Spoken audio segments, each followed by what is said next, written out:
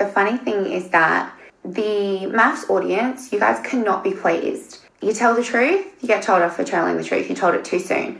You stay on the show, you're doing it for fame. You're not even a lesbian. Why are you even on here?